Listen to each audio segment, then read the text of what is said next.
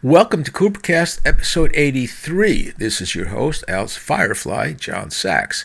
In this third episode of Black and White in Rock and Roll, we talk about Al learning firsthand about race at an Alan Freed show, the strange origin of the song Hound Dog, and many other hits done by black groups, and Little Richard versus Pat Boone. So you're a guy who, early on, you hear the Platters and you hear these doo-wop groups and you love them. You go out and you buy their singles. Then Elvis shows up with this kind of southern white country rock thing going on. But you're equally still, I'm sure, interested in, doo-wop and the things that followed along doo-wop. You're kind of... I was very interested in black music. Right. And I liked some white music, but my interest was primarily black music. So Elvis was But I didn't think of it like that. Right, it was I just liked the records. Yes. And I didn't think black-white. Right. Until when I was in the Royal Teens, when I would play shows. And it's interesting because the shows were very segregated. Yeah. Oh, they were? No, I mean even backstage. Even backstage? Yeah, because I didn't know any better. And I would walk into, some black group's dressing room. Right. To say hello. And the conversation would stop and they'd look at me and say, "What do you want?" I say, "Oh, I'm sorry, I got the wrong room." Wow. And it was like that. So it most assuredly was different. It wasn't officially segregated. People segregated themselves. Yes. There weren't shared dressing rooms. So this dressing room... No, there weren't. This dressing room was a black group. And they also had black people, by and large, had more of a bunch of people with them. Whereas, an entourage. Yeah, we just had a driver when I was in the Royal Teens. Okay. It was usually our manager. Yeah. So here's a situation where you're digging Elvis because he's a white guy who's not Pat Boone. He's scary, a little scary. There's a little sneer going on. Well, there wouldn't have been a Pat Boone until there was the black music, because he took the black music and whitened it. That was the whole point of Pat Boone. Tutti Frutti was the absolute example of that. Yeah, that's a Little Richard song. Yeah. If you listen to Tutti Frutti by Little Richard and then Pat Boone, your brain is going to explode because...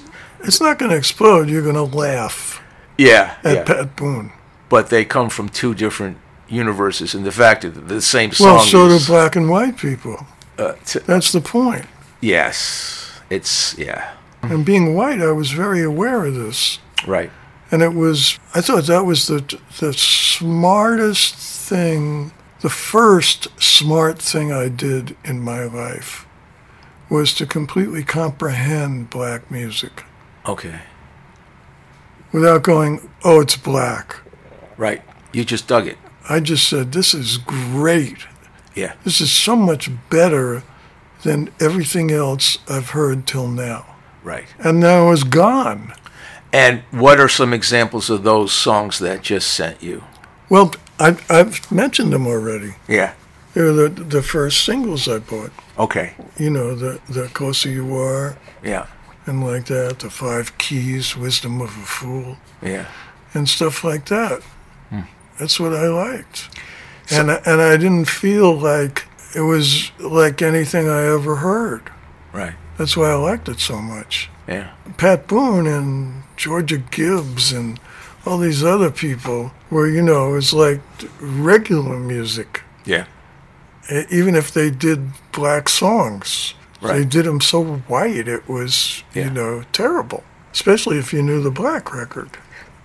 One of the things I remember is that when you were writing at 1650 Broadway with Brass and Levine, you were 3 white guys, yes, happened to be Jewish white guys, writing songs for among others, for black groups, like... Well, we wrote for everybody, because that was our job. Right. So if somebody was black and they had hits, Yes. then we would write a song for them. Right. And hopefully they would record it. Right. And if they were white, same thing. We didn't care about that. And because we had knowledge and love of both sides of the coin, Yeah. We could go either way. Right. As songwriters. And I think you mentioned that when you would come into work, there was a board there indicating who was looking for songs. Yes. This Diamond Ring was supposed to be a soul song. Yes. And the demo is like that. Right, right. The original demo, which is on that box set I'm going to put out. Well, one of the things that I find, like, there's this whole little trio of facts, okay? Later on, we have Elvis comes along, and his big first hit, I think, is Hound Dog. But Hound Dog had been first done by Big Mama Thornton. That's correct. But Hound Dog was written by some other Jewish guys in New York City, I believe. It wasn't... It could have been Lieber and Stoller.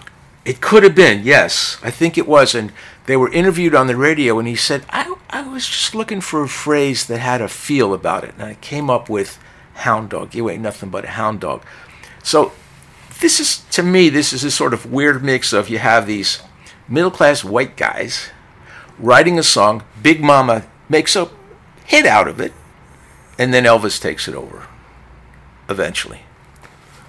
Well, yeah, I mean, that's the way it's always gone. Right. But I think that the white people who appropriated the black music Yeah. weren't embarrassed about it. Right. What was embarrassing were some of the records they made. Okay. I mean, when you play the black record against the white record, no contest. Well, I think the most egregious example would have to be Tutti Frutti.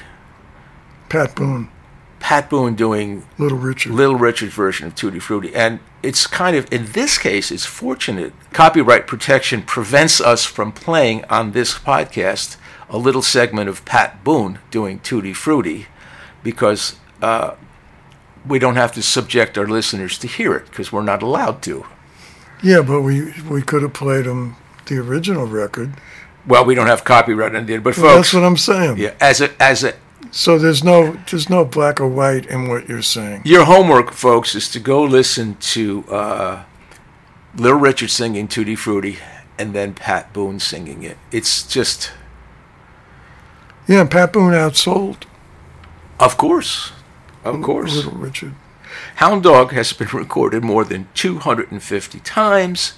The best-known version is July 1956 by Elvis Presley, but originally it was done by Big Mama Thornton. That would be another interesting comparison to I met listen her. to the two. You met Big Mama Yeah. on one of those shows? No, I think a little later. Wow. Like Blues Project time. She was another one of the founding forces of rock, wasn't she? Yes. But I think we might have been on a bill with her with the Blues Project. In the beginning, when we first started, we opened for black acts. Okay. As the Blues Project. As the Blues Project, right. But for instance, the first time we played a big room, which I think was Town Hall in New York, right. which I think is like at least 1,000. Right. At least, yeah. We opened for Chuck Berry. Right. I still have pictures of it. Right. This has been Coopercast, episode 83, brought to you by Hound Dogs. You can submit questions for Al at alcooper.com on the Coopercast page.